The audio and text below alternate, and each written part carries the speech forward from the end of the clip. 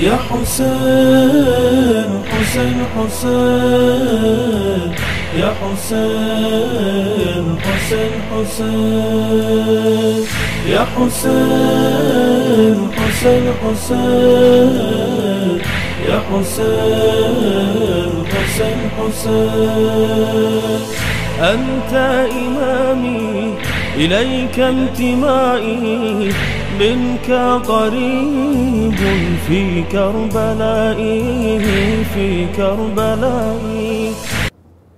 أعوذ بالله من الشيطان الرجيم. بسم الله الرحمن الرحيم. الحمد لله الذي لا يبلغ مدحته القائلون ولا يحصي نعماءه العادون ولا يؤدي حقه المجتحدون، الذي لا يدركه بعد الحمم ولا يناله غوص الفطن، ثم الصلاة والسلام على أشرف الأنبياء والمرسلين، حبيب قلوبنا وطبيب نفوسنا وشفيع ذنوبنا، سيدنا ومولانا أبي القاسم محمد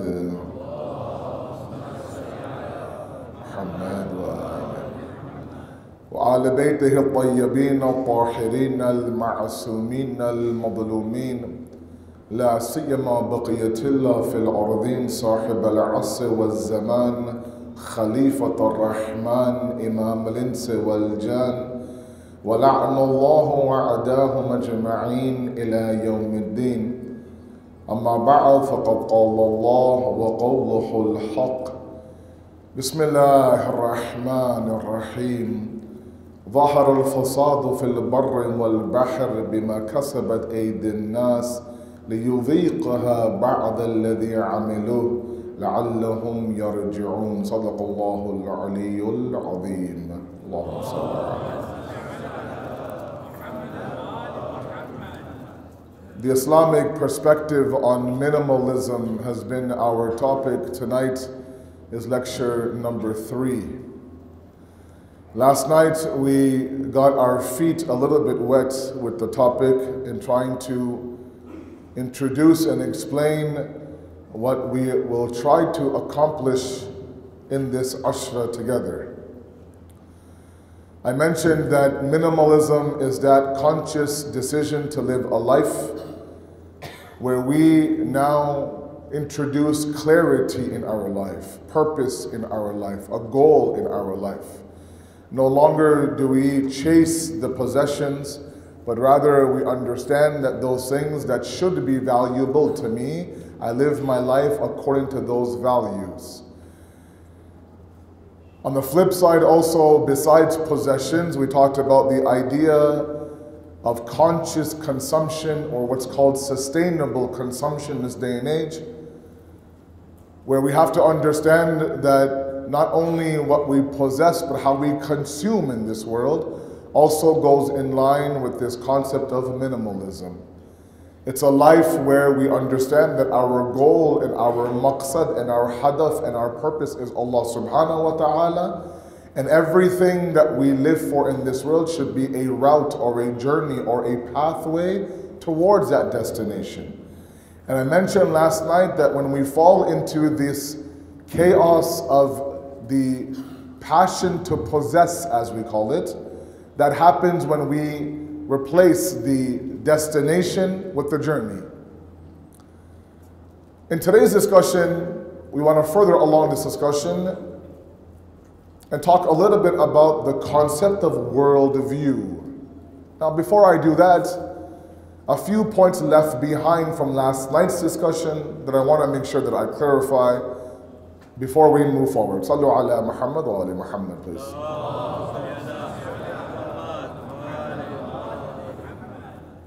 The first point is that a few of you last night approached me and talked about the fact that you have also been doing your reading on this idea of conscious consumption and minimalism, and there are plenty of blogs and TED Talks and podcasts out there on this topic, and it is a phenomenon, at least in the West. And one individual mentioned to me that why doesn't Islam talk about this? And the reality is that this is the way Islam has presented our life 14 centuries ago. It's precisely what the Prophet had preached. The sad part is that it is the un-Islamic or the non-Islamic world that has gained and gathered it and promoted it, and the Islamic world now is not a reflection of it at all. But the reality is that being, consuming in this world consciously, living a life of sadigi and simplicity, is one of the main messages of Islam 1400 years ago. You look at up and down the Quran, inshallah we'll present those verses in a few nights, about those who do israf. Israf is a huge topic that has been talked to all of you many, many times.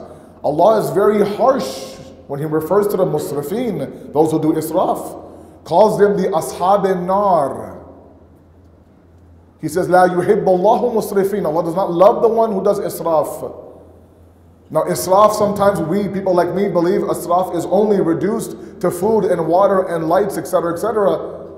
And while that's one concept of it, it's not everything. But hatta even to the point where you look at the way the Prophet of Allah would prep his soldiers in going to war.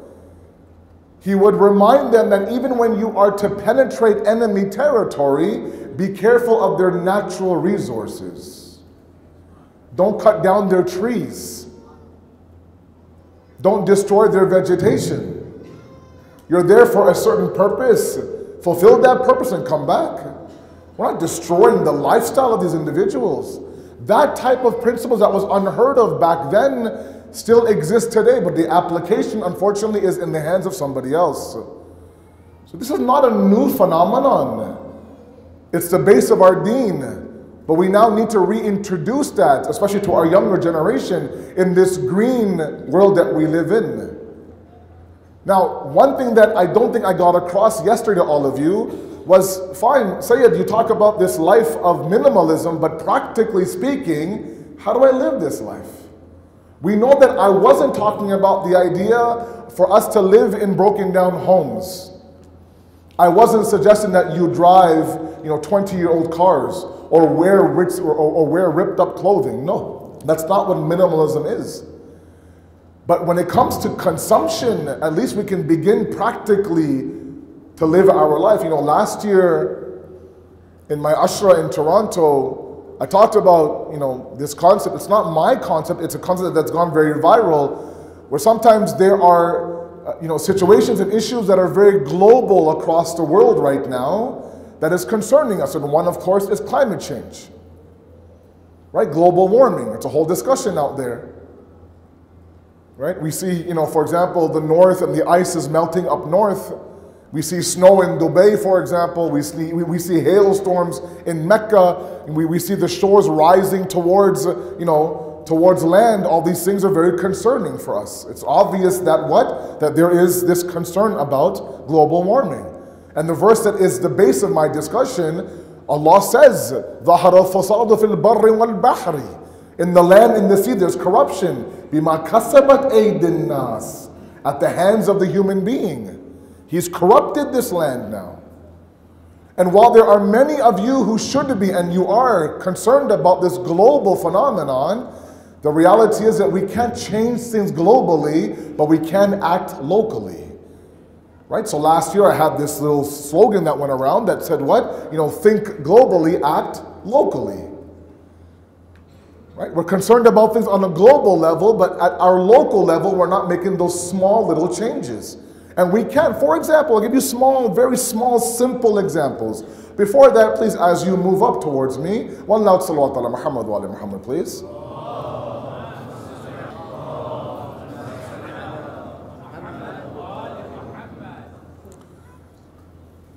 Small practical steps. I asked these young, beautiful children in front of me to help me practically apply this when it comes to your parents inside of your home.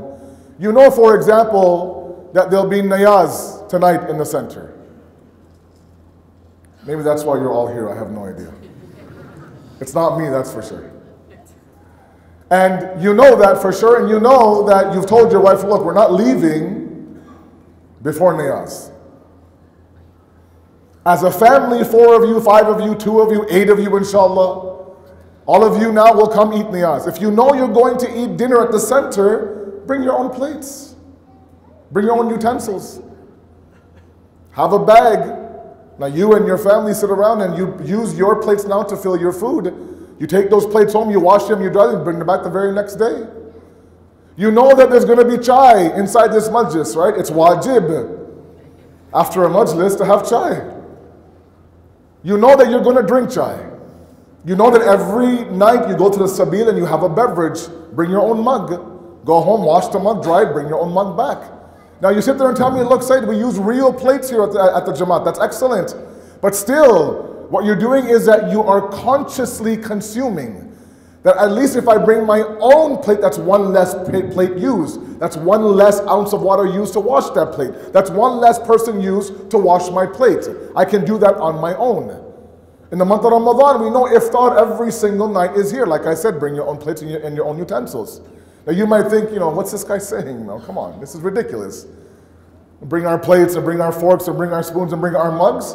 Yes, we'll bring our sofas, no, but at least, this idea of being, practically speaking, the idea of minimalism. As little as you can ask for from this universe, you should. As little as you can consume, you should. If you're able to do it on your own, do it on your own. These are small practical steps I'm talking about. Besides the obvious, that when we go to weddings and we're in line for the food, wallahi, I've seen people, they're in line for food at a wedding. First of all, we know that when there's a wedding in the evening, we skip breakfast, we skip lunch, mashallah. We know that, look, don't fill yourself up. We tell the kids, don't eat a lot. There's dinner at the wedding tonight. And we go and we grab our plates and there's a mountain of food on our plates. A mountain of food. We won't even eat half that mountain. But just in case I want some more, it's already on my plate. If I go back to the line, that food may not be there.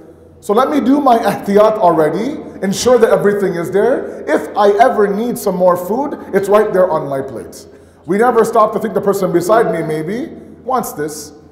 And iftar, we know all these stories, alhamdulillah, all of you, inshallah, are fully aware of what the problems are inside of our communities, across the board, not just here. But these are small things that I ask all of you to please apply in your life. This is where we need to start to head. We need to be sustainable consumers. We need to understand that this is not just our universe. Inshallah, in a couple of days, we'll talk about individualism. That sometimes we think because I have access to that resource, I can use that resource how I wish. So I'll go to the washroom downstairs, I'll do wudu. The guy after me, bachara, he comes in and there's 2 inches of water on the floor.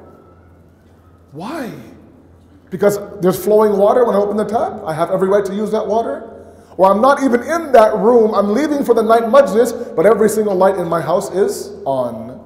These are small things that all of you know. I'm just reminding all of you, and myself first of all.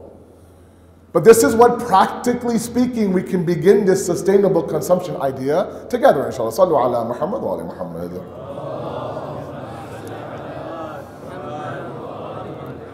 Now, part of the reason, or part of the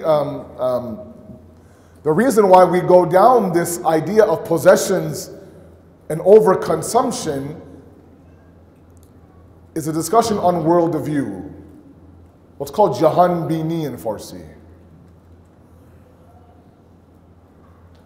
Now, I'm dealing with a very intelligent crowd. I know many ulama come in and out of the center. You have your own, mashallah, ulama here, mawjood.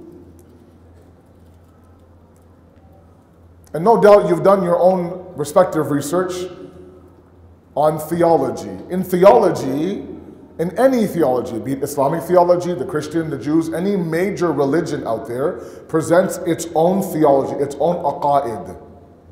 Okay? In the opening discussion of any theological book, they'll talk about worldview.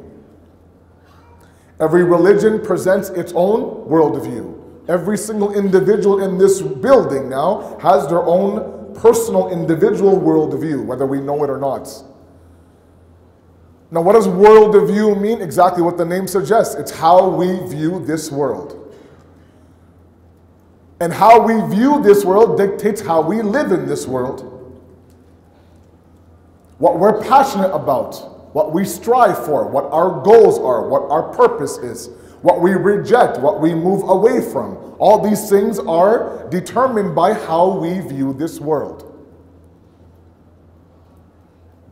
For example, if you're somebody in this room who looks at this world, this dunya that we live in, as the ending and the middle and the end, as the beginning and the middle and the end, then you'll live your life accordingly. If you see this world as a temporary abode, as a transitional phase, as a bridge from one area to another, you'll live your life accordingly.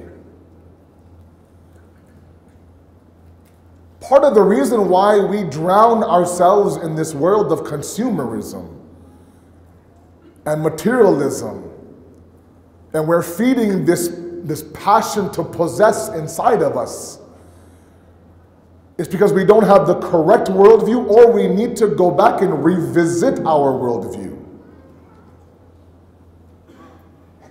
Because the reality is that up and down the Quran, Allah reminds us time and time again the reality of this world, either through His words or through an invitation for us to examine those who live their life on the wrong worldview.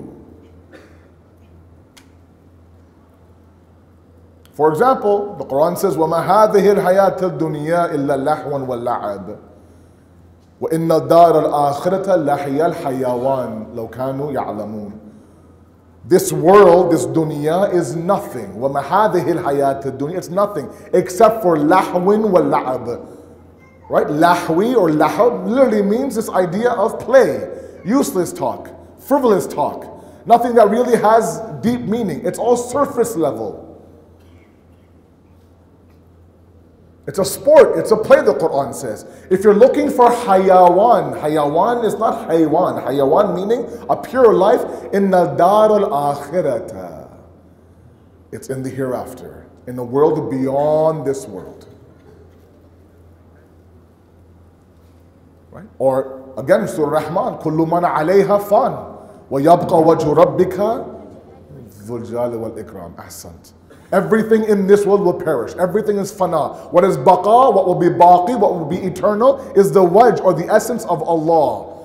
So again, Allah is inviting us, if we wish now to take our a'mal and our existence and make it baqa and eternal, like every single one of us wants to do, then we have to attach ourselves, make ourselves muttasil with the wajh and the essence of Allah. Allah is a metaphysical entity. He's not a physical entity found in this world. When we have a proper world of view, everything falls into place. When we don't have a proper world of view, everything becomes chaos. And the Quran warns us. فَصِيرٌ فِي الْأَرْضِ فَانْظُرُوا كَيْفَ كَانَ عَاقِبَةُ الْمُكَذِّبِينَ. Travel the earth, the Quran says. Walk the land. فَانْظُرُوا, look around, examine, ponder, look around you. كَيْفَ كَانَ عَاقِبَةُ الْمُكَذِّبِينَ. Where have those who have denied Allah ended up? Where's the Fir'aun of yesterday, and the Saddams of yesterday, and the Yazids of yesterday? Where are those people that even live a life where they believe that everything, the end all and be all, is this world? And it brings me to one point that I want to make to all of you. Sallu ala Muhammad wa ala Muhammad.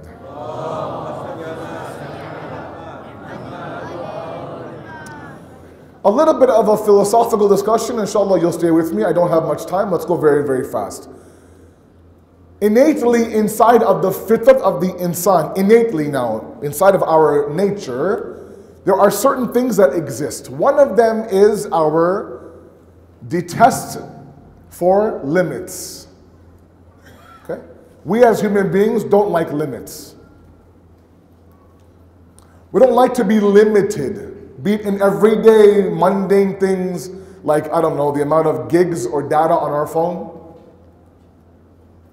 or how much internet data we have at home, or going to a restaurant that says all you can eat. Can you imagine that, mashallah? All you can eat. Go up there and go as many times as you want, doesn't matter, there's no limits to how much you can eat. Or something as higher as our desires. laws. Imagine now for 24 hours you can do whatever you want to do. You can drive for as fast as you want to drive. You can eat whatever you want to eat. You can wear whatever you want to wear. You can go wherever you want to go. You can love whoever you want to love. There's no paraban, there's no limits, there's no had, there's no beginning, there's no end. Can you imagine now? For a moment that sounds very attractive to us.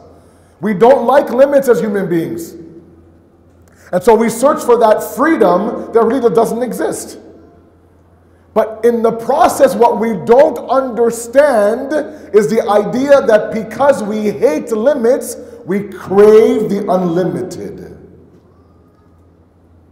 One more time. Because we hate limits and move away from limits and detest limits, khud ba khud, by itself, we are actually moving towards and seeking the unlimited, the la mahdud, that has no had. That's what we like. We like the unlimited. Even the word unlimited, we like when we see in certain ads. It draws our attention. Now, when you look at the philosophical level and at the theological level, we're searching for those things that are unlimited. If we incorrectly identify the unlimited as my destination, then once we get there, like I said yesterday, there's chaos. I'll give you an example. Today's athlete. And I think football is big here in Tanzania, where I'm from in the West. These North American sports. Basketball is huge. Baseball is huge. American football is huge. Soccer is also big there. Or sorry, football is also big there. How dare he? Sorry. And you think about these individuals, there's one individual in the NBA who's being paid almost $40 million. Sallu ala Muhammad wa ala Muhammad.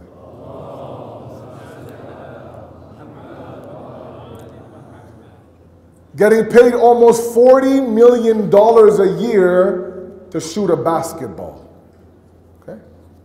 An individual in the Major League Baseball league that we have in the West signed a contract in the summer, a 10-year contract worth $300 million. $30 million a year to hit a baseball.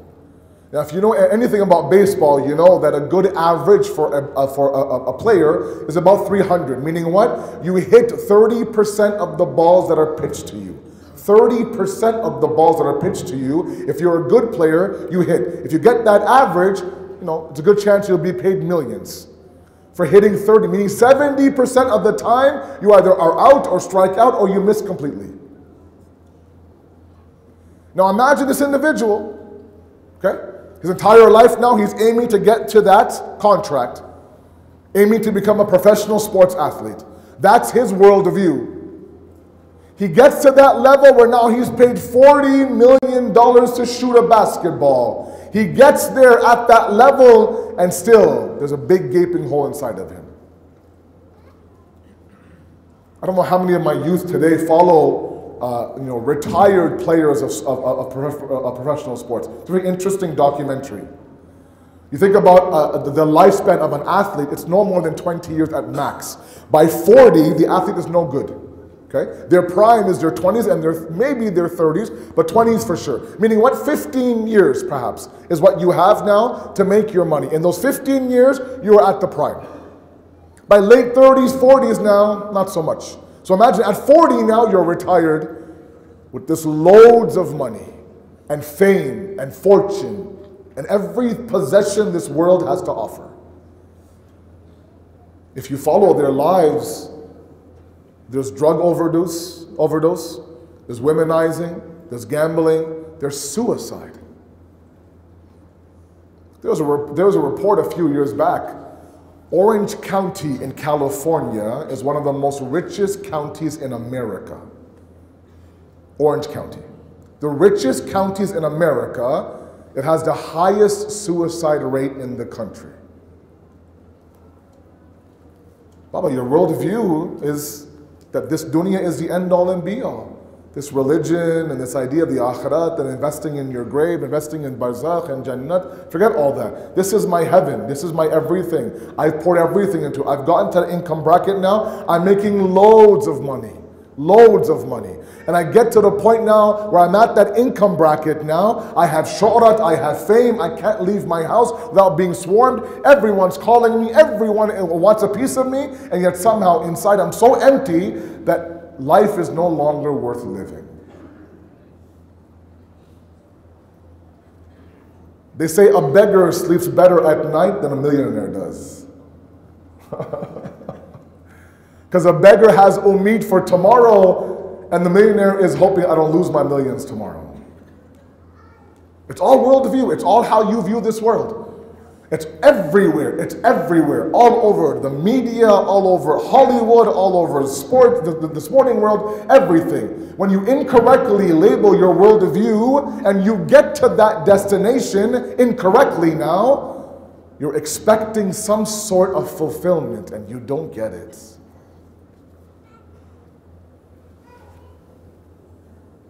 They actually end up going bankrupt 5 to 10 years after their retirement.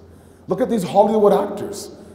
Anthony Bourdain and Kate Spade and Robin Williams and so on and so on and so forth. These are people who are living the life, epic lives they're living. Getting paid $20 million a movie, found hung by their own belts in their closet inside their room. When you incorrectly label the worldview, that type of chaos ensues. فَانْظُرُوا كَيْفَ كَانَ عَاقِبَةُ الْمُكَذِّبِينَ. Look at what happened to these people. They denied Allah, they replaced Allah with fame and fortune. When you correctly label your worldview, to know this world is nothing but a transitional phase, a bridge. Imam Rada alayhi salatu wassalam, Allahumma salli ala. No, there's a lot of you in this hall. I need a better salawat than that, please, inshallah. Thank you. Salli ala Muhammad. He says that this world, this dunya is a bridge. And you don't build homes on bridges. Allahu Akbar. What a beautiful statement that is. If you saw a bridge that was meant to transport you from point A to point B, and you saw some individual now building his home on that bridge, you'll say, Baba, don't do that, man. The bridge is not meant to hold the weight of this house. You cannot build a home on a bridge. Use the bridge for what it was meant to be used for. Don't expect the bridge to be able to host the weight of your house. Why would you do that? That house will crumble in 2 seconds. You'll spend your entire life building your dream house. It's on a shaky ground. It'll collapse. That's why Amir al-Mu'mineen Ali alayhi salatu wassalam, Allahumma salli ala Muhammad.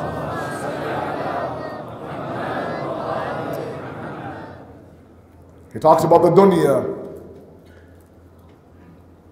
Many traditions from the Ahl Bayt about the dunya. And inshallah, in a couple of nights, we'll talk about the dunya. Just one tradition that is very powerful. He talks about a boat and a boat on water. He says, so long as the boat is on the water, the boat will sail without any problems. The moment that the water gets inside the boat will sink. He says, so long as we live in the dunya, we're fine. The moment the dunya lives inside of us, he says, we will sink. Again, you're probably going to ask me, does that mean, how do I live in this dunya? And inshallah, I'm not one to give commercials, but in a couple of nights, inshallah, we'll address that issue of how to live in this world. Attachment versus achievement in a couple of nights, inshallah. But before that, your worldview has to be properly identified. Remind yourself that you were not created for this temporary world. Remind yourself, please, the Prophet Allah says that you were created for an eternity. Allah did not create the entire universe and put so much effort in creating you as a human being, then summon the creation to bow down to the human being and do all of that and make you the Khalifa of this earth, all for 65 years, 72 years, 81 years, 25 years. How long can we live in this world? And then that's it, we wrap up shop and close up shop and that's it. Because our search for the unlimited has to be void of limits. And this world, its very nature of this world is that it is a madi dunya. It's a world of matter. And matter by its very composition has a beginning and has an end. Meaning what? It has limits. Because it has limits, it's not the unlimited. And so our search continues. Trying to find the unlimited in this world will lead to chaos. We gave examples. That means what? That my search for the unlimited has to go beyond this world that I live in. Has to travel beyond this physical world. Has to break free of the limits of the matter. Which means what? The unlimited has to be metaphysical in nature. It can't be this dunya. So many mistakes happen for people like me, where I search for in this world what this world can't give me. I'm searching for the unlimited, and there's limits everywhere in this world. Change our focus, change our world of view. Understand this world is but a dot in the overall scheme of things. Hadith says that when we wake up in barzakh and when we are asked in that world, how long did you live in this world? One hadith says the blink of an eye. One says 1 night of sleep. For 1 night of sleep now we sell our soul out. Chasing the dunya, chasing possessions, because we think that's what is required today. The more I have, the more I own, the more I am. And this I has been replaced with possessions. It's a corrupt worldview. And part of the problem is today's media. Part of the problem is today's Hollywood and mainstream music that's attacking our kids from the left and from the right. Everything is available online. This Netflix era that we live in is a very dangerous one. I ask you, please be very careful. Doesn't matter if you're 15 or 50. It affects everybody. Those days are gone of wholesome television shows. You can sit there with your father and your mother and you can watch a half-an-hour episode. I grew up in Toronto. I used to sit there and watch good family television with my father and my mother. We would laugh. We would do everything. Now I can't watch commercials with my kids. Those things that they used to show at Friday night at 2 o'clock in the morning, now they show at Sunday morning at 11 a.m. Those things that you needed a credit card to be able to watch, now it's a click of a mouse and a click of a button and a swipe of a finger. Be careful. The example I'll give you is a very simple one. I want you to imagine you're driving your car. Okay? You're driving your car. All of you with me, inshallah? Yes? Sallu ala Muhammad wa ala Muhammad, please.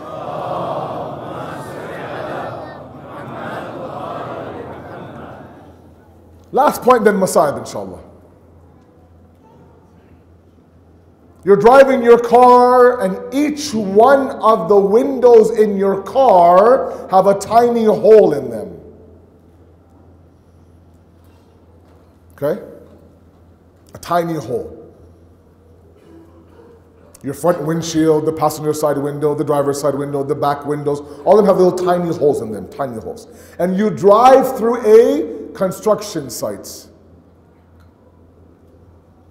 Okay? And there's smoke and there's dirt and everything is in the air. You drive right through it. What will happen? The little holes now will attract the dirt, and inside the car will become polluted.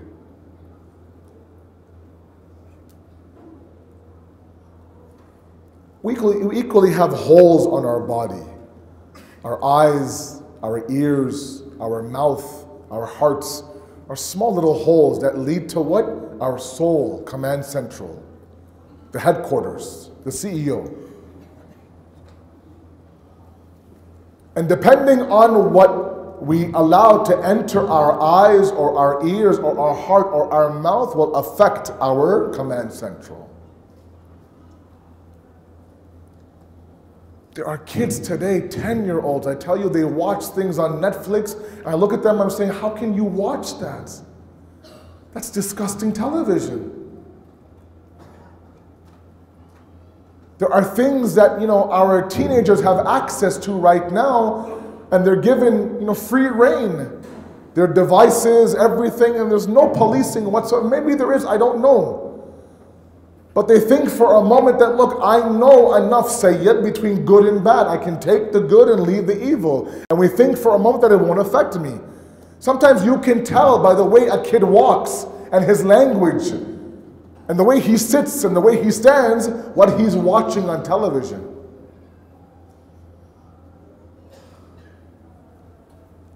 And the messages that are, either direct or indirect, that is shown almost in every single television show, where now it's become norm. A certain lifestyle is presented.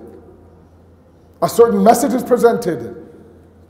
Lyrics of hip-hop and R&B songs that talk about the idea that you only live once. Right? Live for the moment. Today is your day. You do you. Don't worry about anything else. It's all about you. Live for the moment. Then the idea of an investment, the idea of another world, the idea of you now putting forth a sacrifice for tomorrow. Forget all that. This is your time, bro. Do what you want to do. Don't worry about anybody else. You want to go and get high on Friday? Bismillah, no worries. This is your time.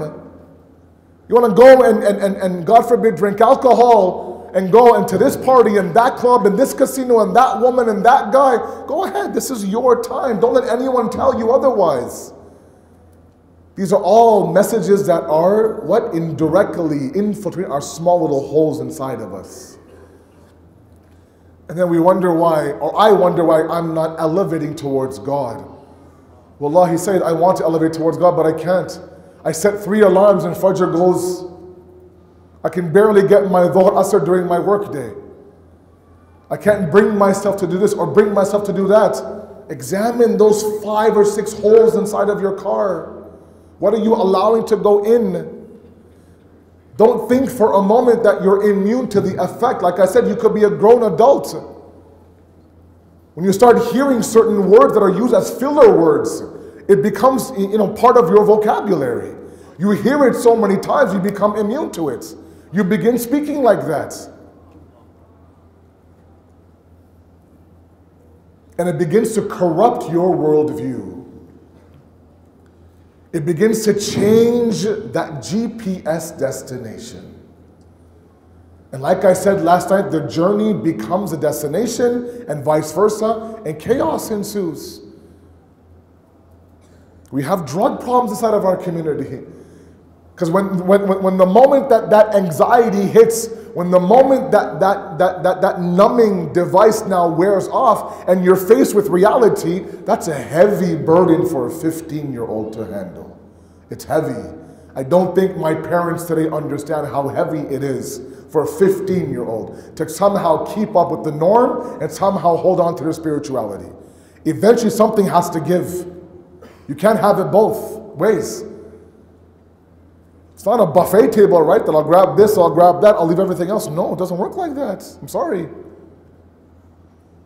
Eventually, and that load, that heaviness for a 15 and 18-year-old sometimes is too much. So instead of handling and tackling the issue, we go towards drugs, we go towards alcohol, we go towards every possible numbing device there is out there. And sometimes we go to social media, guys. Sometimes as miserable and as depressed as I am in my actual life, I actually present an epic life of mine on my social media platforms.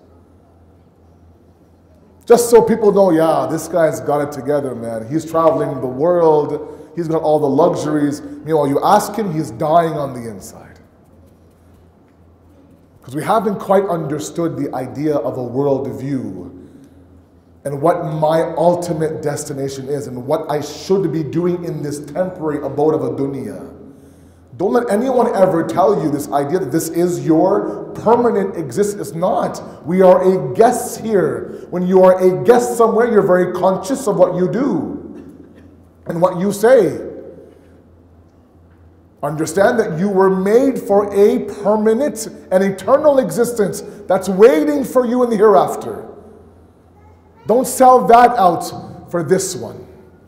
Sallu ala Muhammad wa ala Muhammad.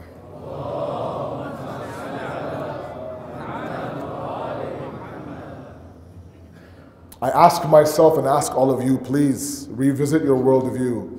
How do you view this world? What is the dunya to you? Yes, there's a balance to strike. Inshallah, we'll strike that balance, and we'll talk about this further in the coming nights. But at least let's get the ball rolling. You can take, I can take practical steps now to ensure that that worldview that really is the governing factor of everything that I do in this world. Everything, how I live, who I spend time with, what I'm passionate about, what I sacrifice is all governed by my worldview. If that is corrupt, everything, khud ba khud, also corrupts itself as well. And that's why when you look at the concept of Imam Hussein's mission, he understood his mission, his worldview. He never let it, lots of people tried to sway him to tell him, Mawla, don't go to Kufa. Leave Yazid alone, let him become the Khalifa. Doesn't affect you. You stay in Medina, you have your ashab, you have your followers, you have your durus. And he would say, Uffin li hadha al-kalam. I reject these words of yours. That you want me to sit here in Medina while someone like that claims to be the Khalifa of Islam? You want me to become the silent majority and not speak up and not rise up and not make it clear that I don't accept this Khilafat? And tonight I'd like to remember the ambassador of Imam Hussein. Gharib Kufa. The story of Hazrat Muslim ibn Aqil is a devastating one. Really requires an entire majlis to be recited. What happened to him in Kufa, the reaction of the Kufis is a huge lesson for us today in 2019. They went from bay'at of 20,000 people in the hands of Muslim to him being gharib and alone, searching for water in the streets of Kufa. There was no war.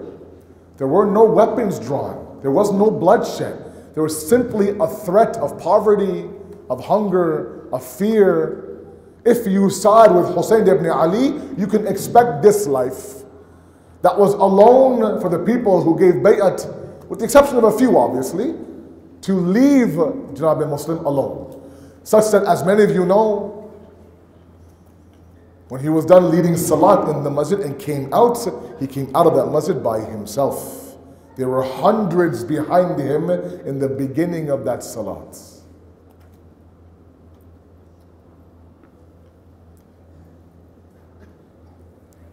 When he realizes, by now he's already written a letter to Imam Hussein that Mawla, thousands have come for bay'at. They're ready for you. Make your way towards Kufa. But this was when they were lining up outside the house of Mukhtar or Hani or somebody else giving bay'at to Muslim. This was before Ubaidullah ibn Ziyad was dispatched to Kufa.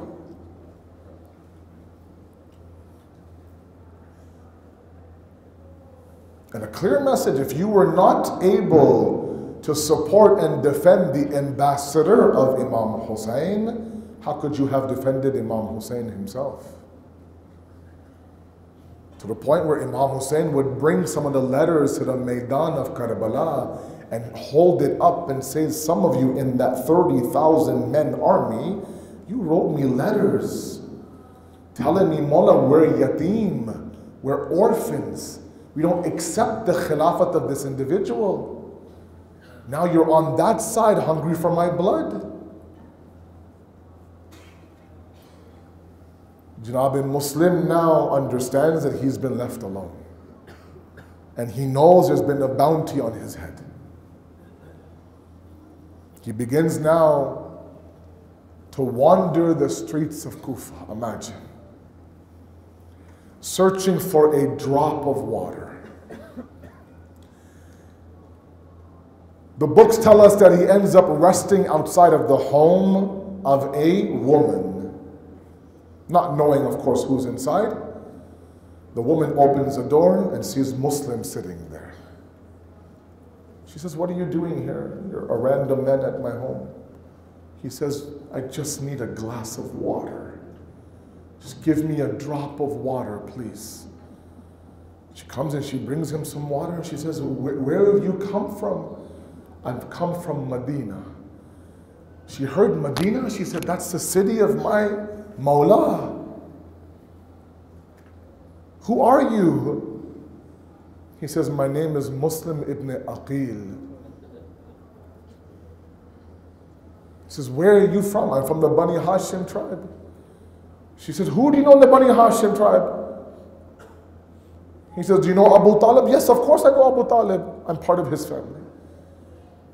"Do you know Amir al-Mu'mineen?" "Yes, I'm the nephew of Amir al-Mu'mineen."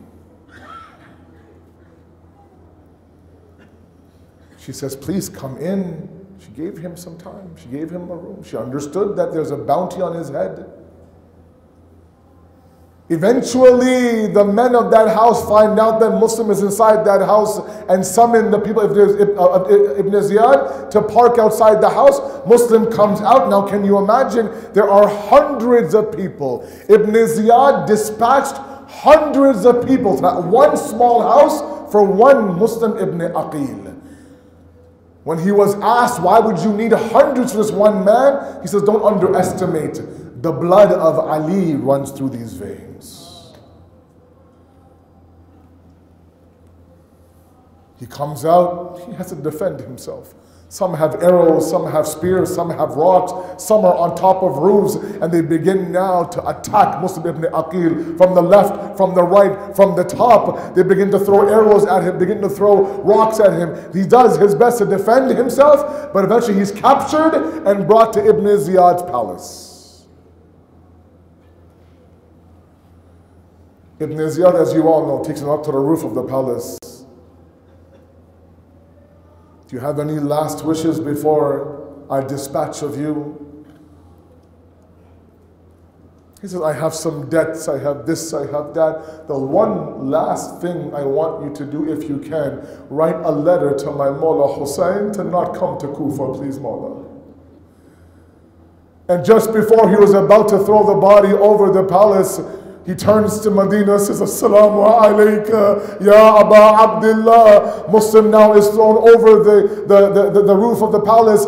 At that moment now, Hussein has left Medina already. Halfway through their journey, he stops, says, "Alaykum salam wa rahmatullahi wa barakatuh." Bibi Zainab says, "Bhaiya, who are you saying your jawab to?" He says, "Muslim ibn Aqil has become shaheed. I'm giving my jawab to his salam." At that moment now, Hussein says, "Zainab, send me Atiqa, the daughter of Muslim." He picks up Muslim's daughter, kisses her, hugs her, says, "From now on, I'm your father. You won't be alone. I'm your sarparast. I'm your leader." He hugs her, he kisses her, he makes sure that she does not feel the loneliness of a father. I would say, "Mawla, you're so consumed about this small daughter of Muslims that what? That you hugged her and you kissed her. But I pray to you that Sakina is nowhere near Atiqa at that moment. She'll be watching you, expecting that when I am yatim on Asri Ashur, that somebody will come and hug me and kiss me and put their hand over my head and tell me that I am your father now. But Sakina, where someone should have hugged you, they slapped your face. When someone should have kissed you, they ripped out your ears. When someone should have gave you support, they burnt your kurta." That same Sakina with that same burnt kurta was buried in the Zindan of Sham. سيعلم الذين ظلموا أي منقلب ينقلبون إنا لله وإنا إليه راجعون. ماتم حسين.